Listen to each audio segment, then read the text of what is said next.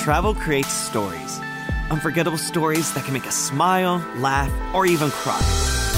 I'm David Calderon, and you're listening to Out of Office, powered by Kontiki. This podcast is for people who love to travel. In each episode, we'll be talking about hot topics and intriguing destinations. On today's episode, I'm going to be chatting to content creator Max Homer about everything you need to do in Peru that isn't Machu Picchu. And I'll be talking electric planes and the future of air travel with Misty Foster and Kevin Nordker. But first, think about this. For those of us who don't have specific dietary requirements, we have the luxury of not having to worry about what we're going to eat while traveling and discovering the world. Now, I've heard stories about vegetarians having a tough time finding suitable meals while away on holiday. But what about vegans? Do all travel destinations cater for vegans? Claire Every, aka the Little London Vegan, is here to convince me that traveling as a vegan is easier than people think. Welcome to the podcast, Claire. Hi, thanks for having me. Thank you. So how long have you been vegan? I'm about to come up to my 1-year anniversary. Congratulations. Thank Yes, you. that is an accomplishment. It's not easy. Yeah, no, it's not. It's really not. I was veggie for a couple of years before I was vegan, and I was a massive meat eater before that. So I know better than anyone how hard the transition can be. But yeah, almost a year, and I've loved every second of it. What prompted you to kind of make this change for yourself? Yeah, it's funny. I think there are a few reasons why people do it. Some people do it for a combination of reasons. There's like people do it for the environment or, like you said, your health. Animal welfare. Animal welfare was my primary reason. I watched some documentaries about, I guess, where our food comes from. I'd never really put the dots together, you know, and it just really struck a chord with me. And I thought, actually, this is something I really agree with. And I started to look into the options and what a vegan lifestyle really meant. And I thought, yeah, do you know what? I'm going to give it a go. And yeah, I haven't looked back. So how has traveling impacted your food choices? So, do you know what? I used to go traveling. I mean, I've always traveled a lot. And one of the things I used to really love about traveling was you could just discover a town, you could be wandering around, exploring a city, and you could just dug into a restaurant that looked cute and you fancied the menu. You can't do that when you go vegan. I'm not going to lie. It is different. You have to plan things more meticulously. So, I mean, I quite enjoy that side of things. So before I go on a trip, I'm lucky enough to have an audience where I can ask people what the best places are, but I also do some research of my own. And I say, okay, what are the best vegan restaurants in this city? I plan it. I put them on a little Google map so I know where to go. And I found that actually doing that means that you get to discover the coolest parts of a city without sounding ridiculous. The vegan restaurants always tend to be in like the hip, trendy areas that maybe, it's true. Yeah. And maybe you wouldn't discover those areas unless you were going to these restaurants. So my boyfriend and I now go to cities basically for a food tour, and then everything else kind of comes in between. We work it around the restaurants. Yeah, literally. Yeah, so bad, but so great. But yes, I think it's given us a chance to explore different things about a city. And obviously it does differ between cities because some cities are amazing for vegan food and others are sort of catching up. And I think the longer you're vegan, the more you're aware of ingredients. So you think, I know what goes into this and I know what to ask for, and you sort of know what needs to be omitted from a recipe to make it vegan. So it depends on your language skills as well, how confident you are speaking to the chefs and the waiters about it, but you can kind of work around it that way as well. Yeah. Where in the world have you gone and experienced the best vegan food? So I was recently in Berlin and I thought it was amazing. The vegan options there are spectacular. It's just, it's no surprise. Berlin has been voted one of the vegan capitals of the world. And it really is. It's not just vegan restaurants. You can go into Omni restaurants as well and order vegan options, which is, I think, one thing that's really important because you don't always go traveling with other vegans. You know, you want to be able to walk in anywhere. Rarely do you go traveling with other vegans. / never. So sometimes that's really nice to have that option as well. You don't always want to go into a vegan-specific restaurant. Yeah. So yeah, Berlin was amazing for that. Do they have more than like one option? Because I feel like the restaurants I usually go to, even if you ask for like a vegetarian option, it's like, and here's your one. Yes, the garden salad. Yeah.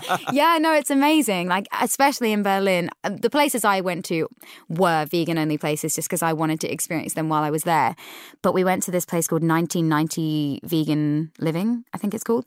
And the food, it was just an entire menu of incredible vegan food. Like, it was just unreal. If you had to pick your favorite vegan dish, what would it be? Oh, Like if you were like, here's your last vegan dish ever of your life. it's going to be a tie between vegan macaroni cheese Oh, okay. and a vegan burger with the Beyond Meat patty, because that just gives me life. It gives me so much life. It's so great. I love it. Well, that's fair. I mean, I would try both of those. I've actually heard that vegan mac and cheese is very, very good. It is. I think vegan cheese gets such a hard rap, like such a hard time, because when I first went vegan, even a couple of years ago, it was pretty dire.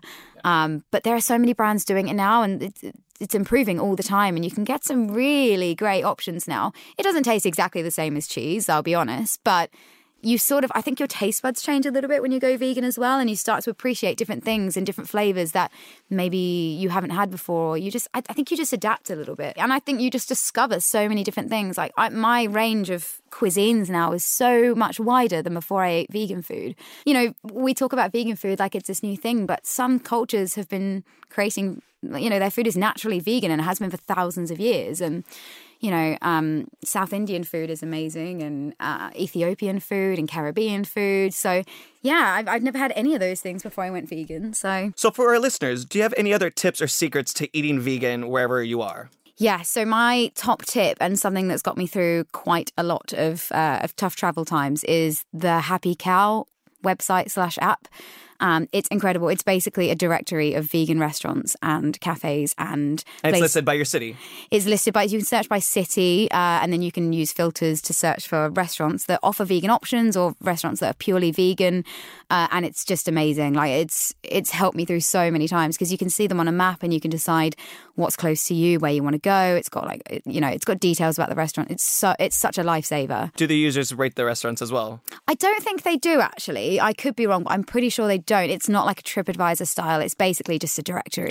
But you never know. Like, I feel like they're progressing all the time. It might get to that stage, because that would be helpful for sure. Yeah, you're like, 5-star. There we go. Yeah, exactly. 5-star vegan. In your opinion, what do you think is the best destination to visit if you are vegan? Can I be really biased and say London? No, you can't. You don't have to be biased. Not that we're recording in London, but no, go ahead. I mean, obviously, I've had a lot more exposure to London than other cities, so this could be completely biased, but I just think London has come so far in the last 2 years. It's incredible. We're so lucky to live in a city with a wealth of options. I mean, like I was saying before, it's not just vegan restaurants. You can walk into a burger joint and you can get a vegan burger now that tastes like meat and looks like meat. And it's just nuts. Like, there's new vegan restaurants opening every week, and it's crazy. There's vegan festivals, there's vegan nights.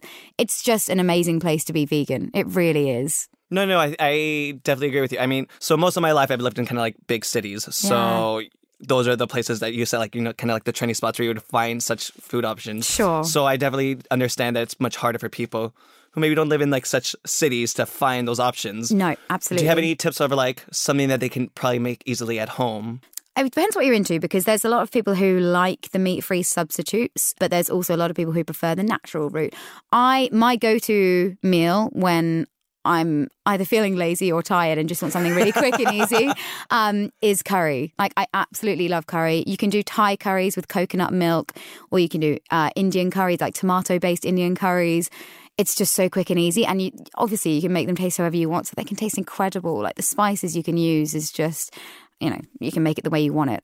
So there it is, curry. Yeah. Revolutionary. All right, so convince me. Give me 3 reasons why traveling as a vegan is easier than people think. That's tough. Okay, so one, as we were discussing before, there are apps like Happy Cow now where they've done the legwork for you. You don't have to even do any research if you don't want. You can literally turn up in a country and you know what is available for you. I think 2, the increase or the expansion of the vegan movement has meant that more and more restaurants are on board with this now. It's not as difficult to go to a city now and find an option as it used to be. And 3, I think there's a lot of people online now, like social media influencers and bloggers, who highlighting these places for you. So you can go onto Instagram and you can find, I don't know, maybe there's a little German vegan. And if not, someone grab that handle right now. Yeah, someone's going to copyright that. And you can, so people are so willing to help, especially in the vegan movement. I've messaged people when I've been overseas before and said, I need tips, I'm going to this city. And they're more than often very happy to give you a list of places that you need to go to. So I just feel like a lot of the hard work that used to be there has been taken away. It's not as hard as it used to be. Well, thank you, Claire, for stopping by. Thanks for having me. So if people wanted to follow you so they can see all your vegan recommendations, is it just at the Little London Vegan? That's the one. Yeah. Look her up. Thank you so much, Claire. Thank you for having me. Thanks so much to Claire Avery for her insights into vegan travel. We all know travel experiences weren't created equal. If you travel for the gram and you have a thing for the weird, wonderful, and unique, you are going to love the next part of the podcast, suitably called Travel Porn.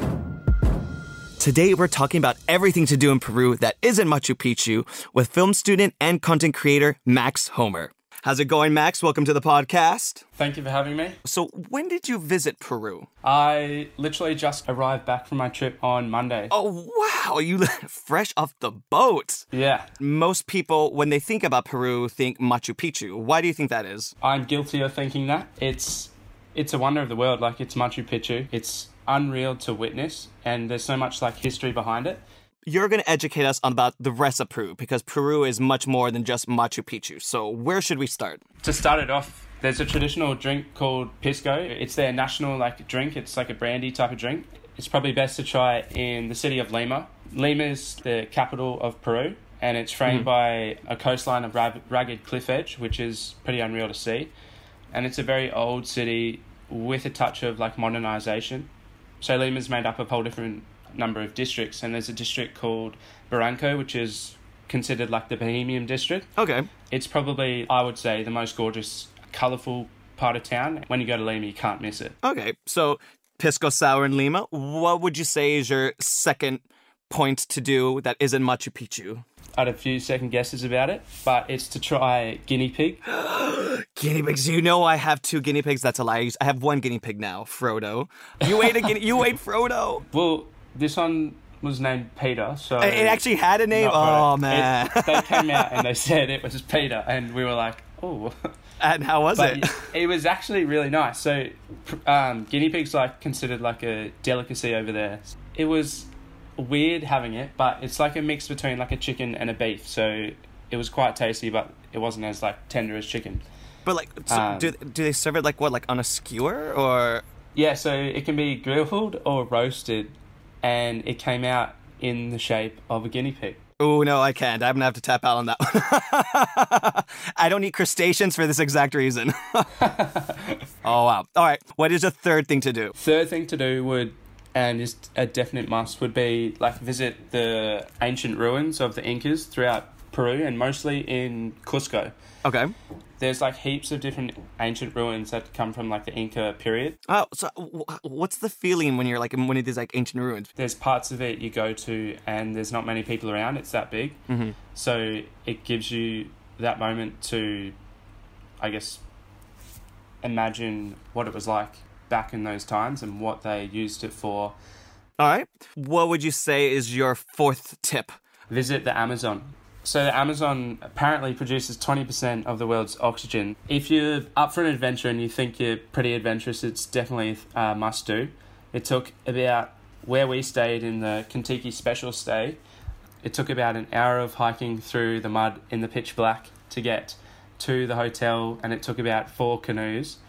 But yeah, there was heaps of nature and wildlife around. We spent one of the days on the lakes in canoes looking for wildlife. So we saw heaps of monkeys and alligators and giant otters in groups eating fish, which was pretty cool to see. All right, so what would be your 5th tip? You're in Peru and there's a lot of culture there, so you probably want to get amongst the culture and see some traditional stuff. So visiting the Treadwright Weaving Centre in Cusco is definitely a thing to do if you're up for culture and whatnot, and you'll see a lot of alpacas and llamas along the way. We watched a few very talented locals who were wearing traditional dress, weaving items from the alpaca and llama wool. You would just sit there and watch them do their work, and it was looks very complicated because they've told us that some of these items, which would be like gloves, beanies, alpaca jumpers, alpaca ponchos, and like rugs and towels and stuff, like some of these items would take up to 3 months of weaving, just the one item. So what would be your number 6 tip? Moving back to the capital city of Lima, one of the famous landmarks in Lima is the Bridge of Sighs. So the Bridge of Sighs in the 1800s was when it was built. It was a place for writers and poets as well as lovers to meet, and still today remains as a symbol of love. Okay. So that's in the district of Barranco. And legends say that those who can hold their breath the whole way, walking across the whole bridge, they will see their wishes come true. So we were told to walk across the bridge, make a wish, and not breathe. And apparently it would have come true. Is it a long walk, or can you like run it? No, it's not long at all. It's not long. Okay, so it's not impossible to do. It's like, okay. No. You don't. It's not risky at all. All right, awesome. Well, then, what would be your final thing to do in Peru that isn't Machu Picchu that you're like you have to do when you go? This was my highlight of the trip. Is hiking the Rainbow Mountain. I actually did not know what a Rainbow Mountain was in Peru until I looked it up on the internet. So tell us, what's the Rainbow Mountain? The Rainbow Mountain, it's a few hours drive out of Cusco. There's a group of mountains around it, and it's literally just like rainbow-coloured mountains, like stripes of different colours. Something I've never seen before with my own eyes. And it's about 14,000 feet in the sky, so about 5,200 metres above sea level. So it's quite a high altitude hike. I found it to be the best hike I've ever done in my whole entire life so far. The moment like you reach the top and see the Rainbow Mountain for the first time is such an amazing accomplishment, and something you'll definitely remember forever, because photos do not give it justice at all. Yeah, I was actually looking at so many of the photos, and I was just like, oh my god, to just even be there to see that in person has to be just a completely different experience for sure. Completely different, and so much better to see things with your own eyes. Well, thank you very much, Mr. Max, for coming on to our episode of Travel Port and letting us know the things to do in Peru that isn't Machu Picchu. Thank you for having me. We all want to live more ethically, don't we? Sustainability is something we're all thinking about, whether it's how to tread lightly when we travel or new inventions to help protect the world we live in. That's what this part of the podcast, Happy Planet, is all about. Today, we're talking about electric planes and the future of the aerospace industry. Joining us is Kevin Nordker, CEO of Ampere, and Misty Foster, founder of the Green Suitcase Travel. How are you guys? I'm doing well. How are you? Doing very well, thank you. Good. Thank you for joining us today's episode. So, starting with you, Misty, tell me about Green Suitcase Travel. Where did that inspiration behind the idea come from? Yeah, so Green Suitcase Travel started with an idea. I wanted to travel more, just like many people do. And I grew up in the South, where the motto, leave a place better than you found it, is really instilled in you. You start with your bedroom, but it extends out to the outer world. And so once I started traveling, I started to see my direct impact, and, I started looking online for what information was out there about traveling sustainably and what that even looks like, and is that even possible? And as you can imagine, sustainable travel it's not inherently sustainable to travel. It's just not, but there are ways to do it better. Right. So when someone who wants to travel more sustainably comes to you for advice, what sort of things would you recommend? Sure. So at GST, we help folks travel on purpose by taking a look at your environmental, your social, and your economic impact when you travel. And for me, that really means matching your choices with your values. We kind of offer a variety of services, such as trip planning. We also work with businesses in the sustainable tourism industry to do content marketing services. And then myself and a group of contributors have the blog, and we are constantly sharing stories of what that looks like on a practical level. Okay, cool. So what would you say are some of the common misconceptions people make when they think about sustainable travel? I think a lot of people think it's hard and expensive, and it certainly can be. Anytime you travel, it can add up. And if you want to have luxury experiences, that can be quite a bit out of pocket. But I actually think it's a lot more affordable to travel sustainably, because you're going to be taking public transportation when you're on the ground. You can shop locally at farmers markets and bodegas and little shops that are, maybe not charging an arm and a leg for their wares. If you take bikes, if you take walking tours, there's a lot of free walking tours, museums. Yeah, it also sounds like you could get more of an authentic experience anyways that way. Absolutely. And then on the accommodation side, if you don't want to spend a lot of money on a hotel, there are plenty of really, really fun, authentic homestay programs. No matter which way you cut it, though, like if you're traveling something far away, you have to fly there. And we know flying on an airplane, that in itself is not good for the environment, and that has a big effect on the world in general. What are your thoughts about traveling and like flying more sustainably? Right. So as it stands, your options are to carbon offset, which is a great way to do that, but it's not easy for people to parse through the information and to really understand where their offsets are going, if your money is actually going towards the project they say it's going to. My biggest recommendation is take a direct flight. Try slow travel once you get to your destination. Don't hop around as much as you can. Spend a few weeks in a destination, and that really cuts back on emissions. But obviously, these are only short-term solutions, and the aviation industry as a whole really needs to be revolutionized, and there needs to be better alternatives. So, my biggest recommendation is take a direct flight. Try not to take multiple flights when you're at your destination. Try ground transportation if you can. Yeah, speaking about like changes in the aviation industry, Kevin, tell us a little bit more about Ampair and what its vision for the future of aviation means for Ampair. Thanks, David. At Ampair, our mission is to be the world's most trusted developer of practical, compelling electric aircraft. So as Misty described here, there are some issues with air travel and the impact that it has on our environment. And we're focused on taking all of the great technology which has been electrifying ground transportation and applying it into vehicles that fly. And the plan here is to take existing airplanes and to convert them to electric by pulling out the combustion engine and putting in a fully electric drivetrain. And so with this, we can decrease the impact on the environment and decrease the operating cost of those planes. Well, that's great. One of the things this makes me think of is, so I've always felt that we should have had electric cars a while ago. I feel that technology was just, always there. But perhaps, the oil industry had some hand in delaying its productions. We don't know. Maybe they try to shut it down. Do you think electric planes will face any resistance like that? I think that we're not likely to see that kind of pressure against electrification. The reality is, especially with electric aircraft, the economics of switching over to electric are very beneficial for the operators. And so the pressure to switch will actually be coming from the customer base. It's unlikely that we'll have to reconvince people. And what about safety? How safe are these electric planes versus traditional flying? Yeah, so we fundamentally fit into the same regulatory framework as existing airplanes. We actually think that the electric vehicle components are going to be more reliable and less prone to user error than the combustion engine. So it's we do think that there's a chance for increased safety, but certainly meeting the same levels of safety. For our first plane, what we're actually doing is converting a twin-engine plane where one of the engines is going to stay combustion and the other is going to go fully electric. So it's like a hybrid? Correct, yeah. Okay, cool. So how far are we away from having these electric planes?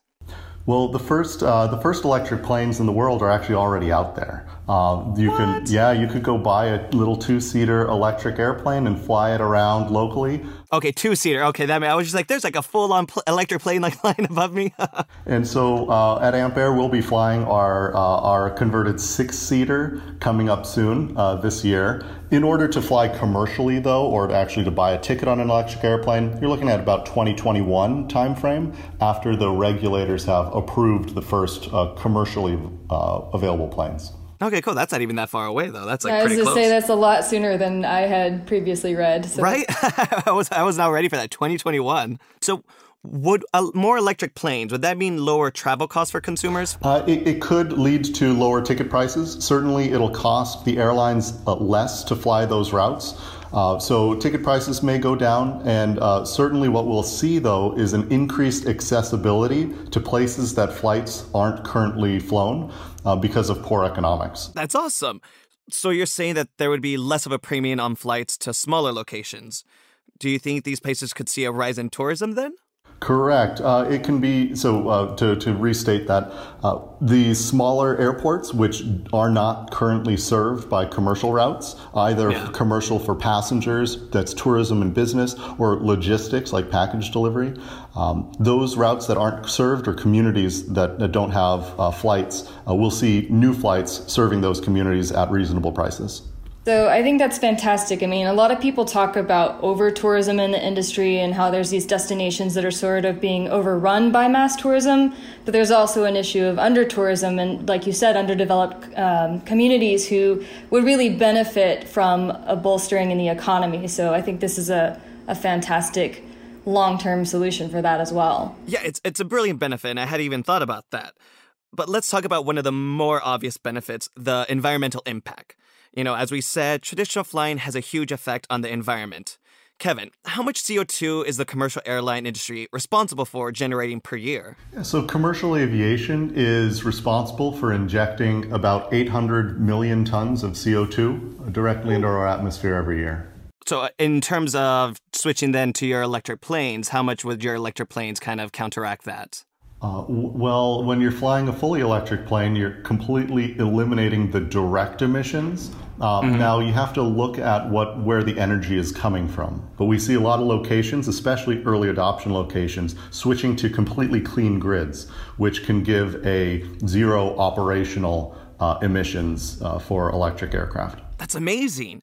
That would actually make a huge difference. So are there any other benefits you think electric planes have over traditional flying? Absolutely. One of the other major benefits that we see with electrification is the decreased noise burden on communities. So currently, cities which have community airports, the people in those cities are up in arms about the noise and pollution, oftentimes shutting down the airports. So the quieter electric aircraft will enable communities to find these airports as assets to the communities rather than burdens. Oh, that's awesome, though. So should we as a planet then really be focusing all our efforts on electric planes? Absolutely not. I think that there are many, many important industries that need to be focused on. Even within aviation, I think there are multiple solutions that need attention. For example, for long-haul transportation, these are the flights, let's say, transatlantic. You're going to need to be looking into other alternatives like biofuels or hybrid electric vehicles, or replacing the auxiliary power units on large planes. So there's a whole portfolio of solutions that need to be pursued. Electrification is a very compelling one that I personally believe in. It's one of the solutions that will help us alleviate these big problems. So it's a step in the right direction, but not necessarily the solution to everything. Correct. All right, guys. Thank you, Kevin. Thank you, Misty. You guys were amazing. Thank you. Thank you, David. Thanks so much to our guests Kevin Neutker and Misty Foster for talking to me about electric planes and the future of air travel. That's it from today's episode of Out of Office, powered by Contiki. Don't forget to subscribe so you don't miss the next episode. I'm going to be delving into the issue of men's mental health with model Mina Gurgis and rugby player Stevie Ward, and asking if travel can improve your mental health. I'll also be getting tips on what to see and do in Europe and how to take that perfect picture while traveling. See you then.